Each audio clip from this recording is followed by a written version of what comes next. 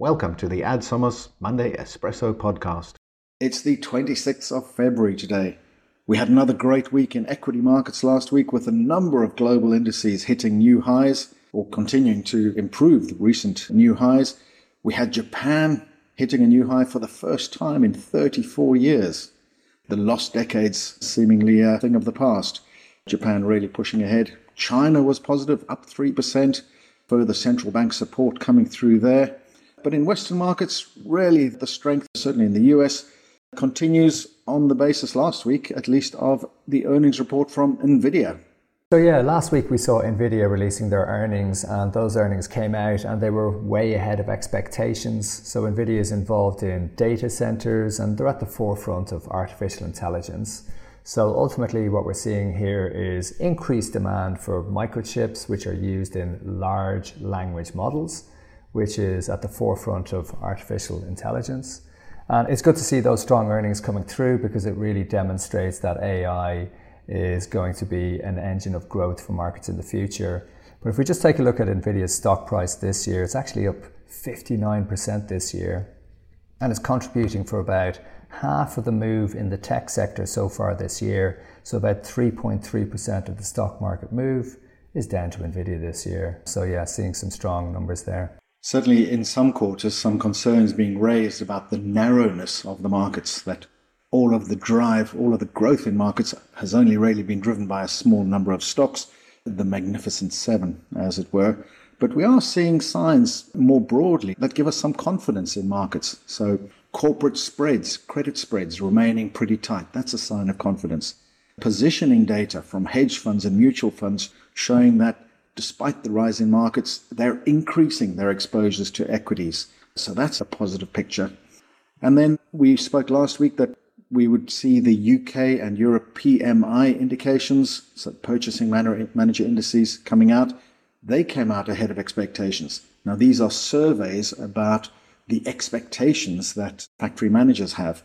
So if they're expecting things to be better than expected, then again, that indicates confidence in markets.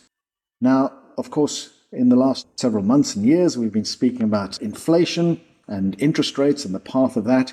There seems somewhat at the moment to be less focus on that. The markets are coming around to the view, to be in line with the Fed, that perhaps there will only be 3 cuts this year. And markets pricing that in, and that's in line with what the Fed has been saying. And we did see Fed minutes coming out last week indicating that they wouldn't be in a rush to cut rates too soon. They still want more confidence that the inflation will start trending back towards that 2% inflation target that they've been speaking about. Yes, I think there it's important to understand what central banks are trying to say. So ultimately they feel that markets have got ahead of themselves, so expecting those rate cuts sooner. And central banks are saying, look, we expect inflation to come down. We're just waiting for more confirmation of that, and it's likely that we're going to be cutting rates around the midpoint of this year. So we expect central banks to begin that rate cutting cycle starting in June.